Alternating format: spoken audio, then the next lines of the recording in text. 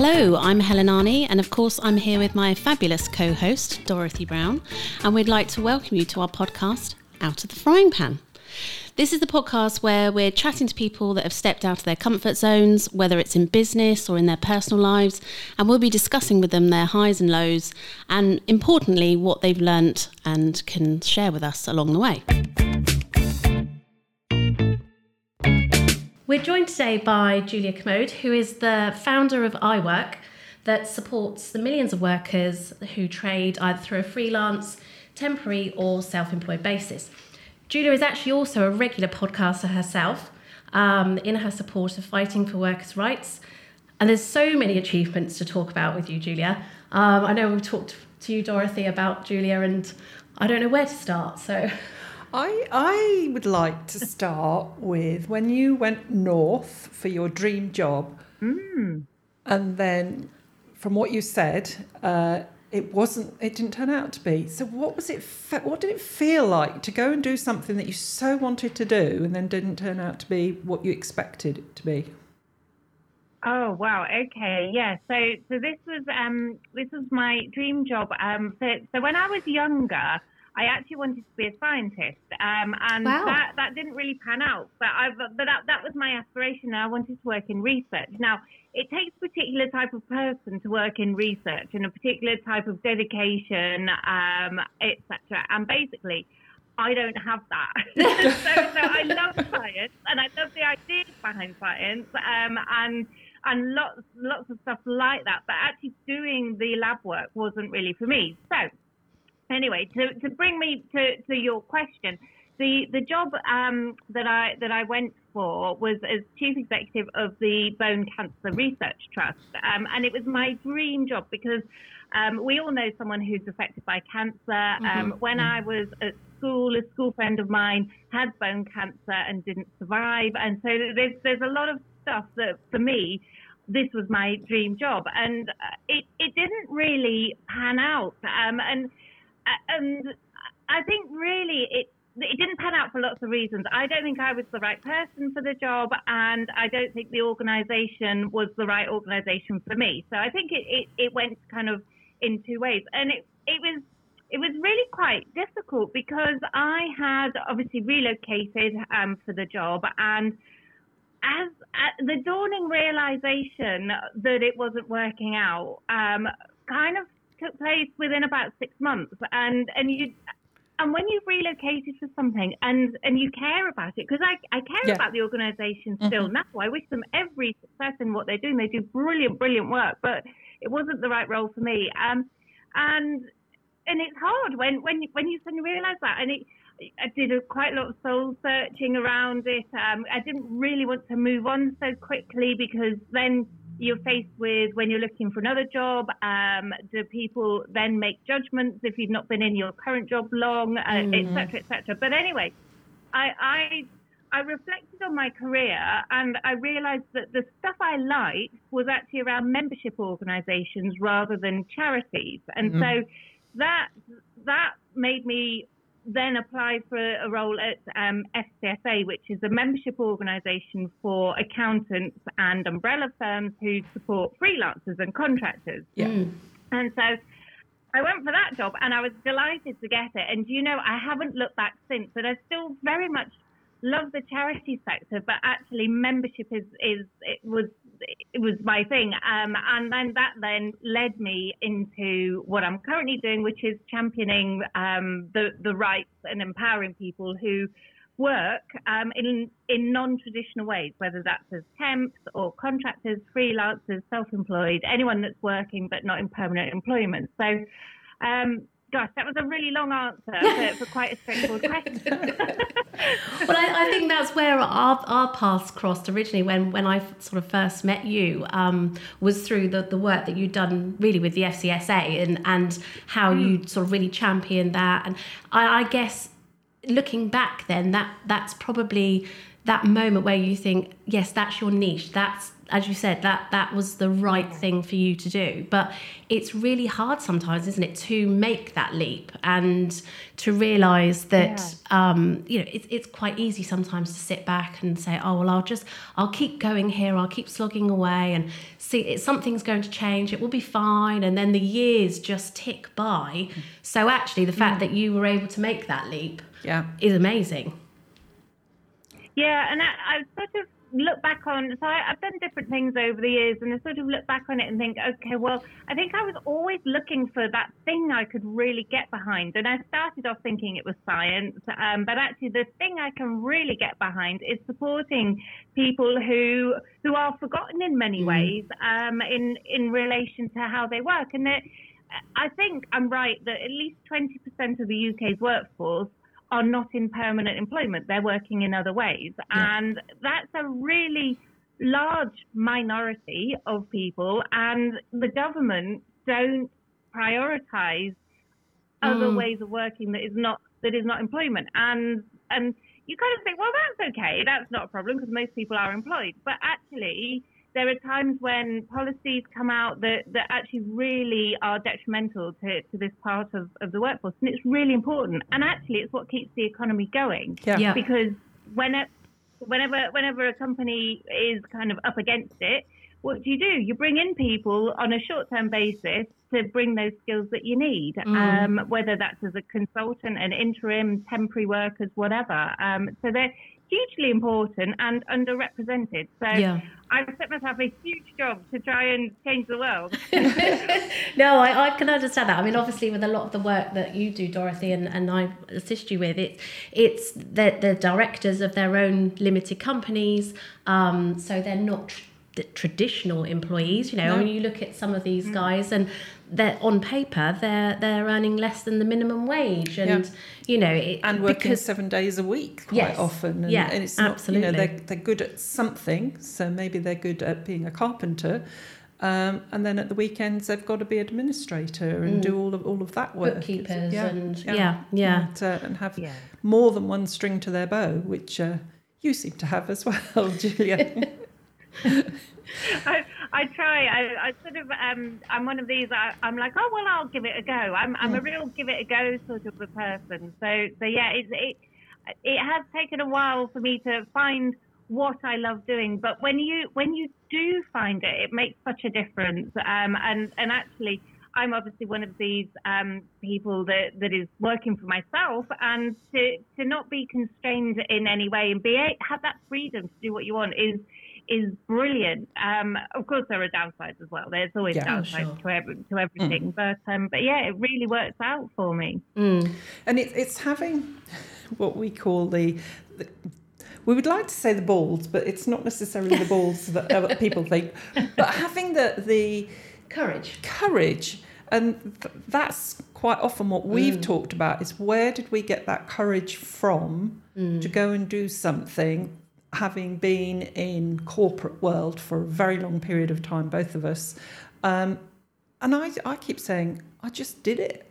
And I can't tell you what that where that came from. And that's trying to understand that is taken a long time, and I still don't understand where I got it from. But I think with you, Julia, I mean, I know you said, you are very ambitious. There is obviously that drive. And I guess that's a lot of it, isn't it? That you do just have that kick up the backside from yourself almost. Yeah. And not everyone has that, and that's fine. And some people are very happy to do their normal job every day, and that's brilliant. But for me, I've always been striving for that next thing. And I suppose I'm lucky in a way, because I don't have this corporate background. I've only ever worked for small organisations, and I've got that very much ethos that if you don't get on and do something, no one's going to do it for you, because of my charity background as well, as small organisations. It is on you, and so if you don't take steps to change something, it's not going to happen. So yeah.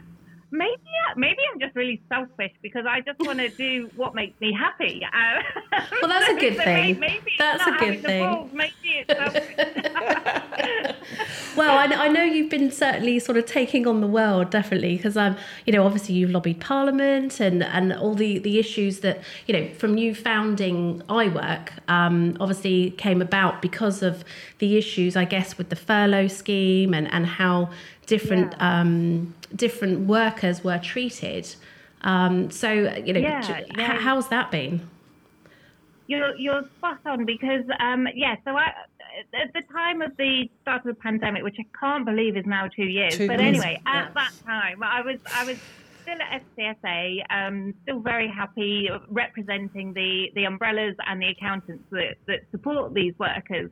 But what we found really difficult was the government's furlough scheme and job retention scheme didn't really accommodate temporary workers. Self-employed people were supported to an extent through the self-employed income support scheme, but actually limited company directors and and other similar types of people working not in permanent employment were completely forgotten. And I lobbied really hard to try and get things changed. And it wasn't just me. There was loads of different organisations doing it, and there was a group of they called themselves Forgotten, and there were some other groups as well. And I think probably about 3 million people were actually missed out of government support in one way or another. And I just thought this is atrocious. And that's partly why I set up iWork, and the other part to it is very interlinked in terms of people losing their jobs, and therefore then looking at what to do. Would they set up as self-employed? Would they go temping? And all of that stuff was stuff that I've got knowledge about, and I basically didn't want all these people to be at risk of being exploited one way or another, either deliberately or unintentionally, because anyone new to looking at different ways of working, you're not going to know everything that might possibly crop up. So that's why iWork was born. And bearing in mind, I was very happy at FCSA, and to be faced with kind of jumping from that stable, enjoyable job to doing something by myself was actually like, wow, how's that going to work then? But as I say, I love it. It's worked out really, really well. Yeah. Well, I know we've talked about how, even in what we do, that just that being able to help somebody and not just sort of sit and dictate advice to them and you can and you can't do that, but actually genuinely listen to their problems and their issues and concerns, and actually, whether we can't always wave a magic wand, but being able to support through whatever means we can is, I love it. It's the best part of doing what we do, I think, that, that satisfaction you get from your clients and peers. And I went to see a chap the other week, and he told me he'd woken up very, very stressed about the meeting with me. And yes, it is a sad situation. The company will have to close down, but he'd done a lot of the work and he'd gone through the process of the grief as well. And at the end of the meeting, he says, you have put my mind at rest. Can I give you a hug?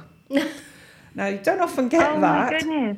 But yeah. Oh, wow. Yeah. I mean, it's nothing to do with what I do in terms of the legal side of what I do, but to have that influence over somebody so that they can go to bed that night and sleep and rest and know that somebody else cares enough to help them. Yes, it is a process that you have to go through that I do, but I do listen and make sure that they're aware. And my question quite often, as I tell Helen, we talk about, is, okay, I can deal with all that other stuff. What are you going to do next? What's your plan? Because you've got to have a plan. I'm such a big fan of having a plan. So like what we've said about go for it and everything. don't just go for it without a plan, for goodness sake. Yes. and ideally have a plan for a couple of different scenarios. Definitely always have a plan. Yeah. And talk about your scenarios. So for what you're doing with iWork, I presume that you meet people who are going to say, right, I'm going off into self-employment. What do I do? And if this doesn't happen, or that doesn't happen, or this happens, what do I have to do then? Yeah, exactly. And I always think if you can deal with the worst case scenario, you can deal with anything. So if I was talking to someone and he made a decision to not accept his dream job because he thought it wasn't actually his dream job, and it was an amazing opportunity. He would have been really rich, but he was like, no, I want to follow my dream. I want to work for myself. And he said, the worst that will happen is I lose all the money that I've built up in employment. And he said, if I can deal with that and think that's okay, but at least I'm pursuing my dream, then, his backup plan is well, I'll just start again. And, go find something else to do if it doesn't work out. His worst case is losing his money, his nest egg. And it probably won't happen, but that's what he's figured out. But obviously you've I know recently I've seen on I follow you on LinkedIn, obviously, so I've seen very recently your support of other people, and it's caused a few ripples at the moment. I don't know if you're happy to talk about that, what's going on at the moment. Yes, I am. Yes, so yeah, this was a big out of the frying pan moment for me, actually. And what happened was there's an expose whereby a large company hasn't been paying holiday pay, I should retract that. A large company hasn't paid holiday pay to one contractor. So that's what the evidence says. Nice. The suspicion is that it's going on en masse. Anyway, the point being, I promoted the evidence that I saw and wrote an article on iWork's website about this situation. Didn't really think too much more of it because it wasn't my evidence. I was repurposing what was already out there by someone else. And I then got some legal letters from the company in question. Now, bearing in mind, this is a company that I know quite well, and I know their senior staff pretty well. I was really shocked to get legal letter for defamation. Now, I don't believe I have said or done anything to defame them. I just reported on the facts as they were. And anyway, this has been going backwards and forwards. I offered them a right to reply. I've offered them, everything. I don't mind. There's always two sides to every story. Yep. So this is going backwards and forwards. And I got to the point yesterday where I'm just like, people need to know about this. So I published their legal letters. And they said within their legal letters, this is not for publication. However, I haven't agreed to that, so it's within my rights to publish their letters and their correspondence. So I did that because I thought people need to know what's going on, and I've just been overwhelmed with the amount of support that's come forward, and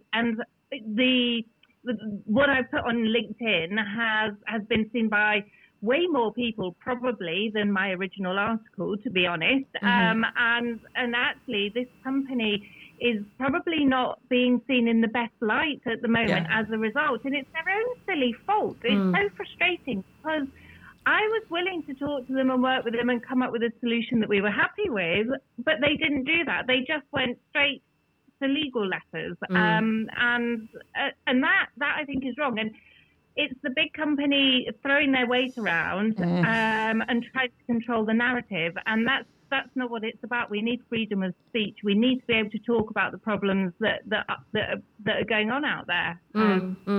Well, and like you say, to support all of the workers that work for these large companies. Exactly. And I was absolutely terrified when I clicked post. I was like, I don't want to do this.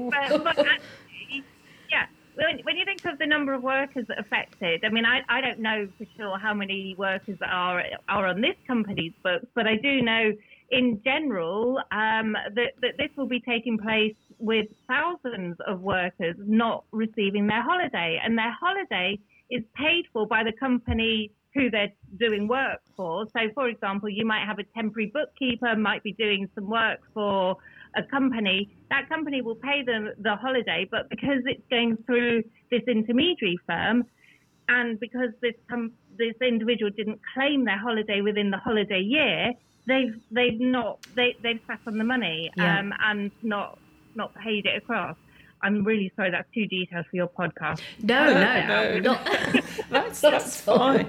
But what intrigues me is why the intermediary did not say to their employee, do you not realise you should be asking us for your holiday pay? I mean, that's a responsible employer to make sure that they're doing what they should be doing for their employee. It just makes no sense. Exactly. Exactly. I completely agree with you. And of course, we won't know for sure whether there were those conversations going on, because obviously that if there were, that's not in the evidence that was presented. And that would be best practice to do that, to make sure that your employees do know that they've got this pot of money accruing for them and that they should be taking it. And of course, the company concerned, they have it written in their terms and conditions that if you fail to claim your holiday within a certain period, then you lose it. And it's not too dissimilar to any employment relationship where if you don't take your holiday, you lose it. Yeah. However, the point is, the end client who the person was working for has paid for this money. So this money is there specifically for holiday that then this worker hasn't received. And it's that, whether it's legal within their terms and conditions or not, the moral argument, I think, is that should not have happened. Yeah, it's all about, it's easy to say, isn't it? It's all about doing the right thing, isn't it, surely? And I don't subscribe to the fact that doing the right thing is not possible when you're a big corporate. Now, you're both from big corporate backgrounds, so you probably have more insight than I do. But doing the right thing, supporting your staff, being ethical, being moral, and there's a lot of stuff at the moment, of course, about green issues and that side of things, which is great, and we need that. And so it is possible. There's loads of big companies out there that do really, really good things, and it is possible to be moral and ethical, Yeah. Corporate social responsibility is really being sort of emboldened, very much so, and particularly if you think about Ukraine, when McDonald's said that they were going to stay in Russia, it just took a few hours of people protesting over social media. No, you can't do that. Yeah. We are not going to go and buy our McDonald's. And suddenly you've got people power, the pressure of that. So yeah. Well, I think, I don't know whether I do want to ask this question, but I think I probably know the answer to it. But obviously we ask all our guests that come on, what makes them smile, whether it's in general, whether it's something this week, the glorious weather we've been having, but I think probably your answer is going to be a bit broader than that. So what is it that makes you smile, Julia? Oh, I'm intrigued as to what you think my answer would be. Actually, I have to say, this week for me, making me smile has just been walking my dogs in the sunshine. And that I joke that my dogs are my advisors. Well, they really are, because you have that headspace to be able to. I can relate to that. You're not at your desk. Hopefully you haven't got your phone with you, and you can just, my dogs have got me out of all sorts of situations. And you've got to look after your mental health, actually, and you've got to have those moments where you can just be you, and that to me is it. Ideally in the middle of nowhere, with no one else anywhere around me is perfect. With me and the dog, perfect. Makes me smile every time. Oh, brilliant. Well, it certainly is the simple things, isn't it? Yeah, very much so. I think, very key. Okay, well, obviously, we've talked about you are a podcaster yourself, so we will put your handles and all your details on our site. So obviously, if anybody would like to follow Julia and listen to some of her podcasts, you might even hear my voice on one of them. But that'd be great. Yes, yeah. But thank you so much for coming along, Julia. It's lovely to chat to you. You're really welcome. I've loved it. So yeah, fantastic to see you both. Thank you. Thank you. Thank you.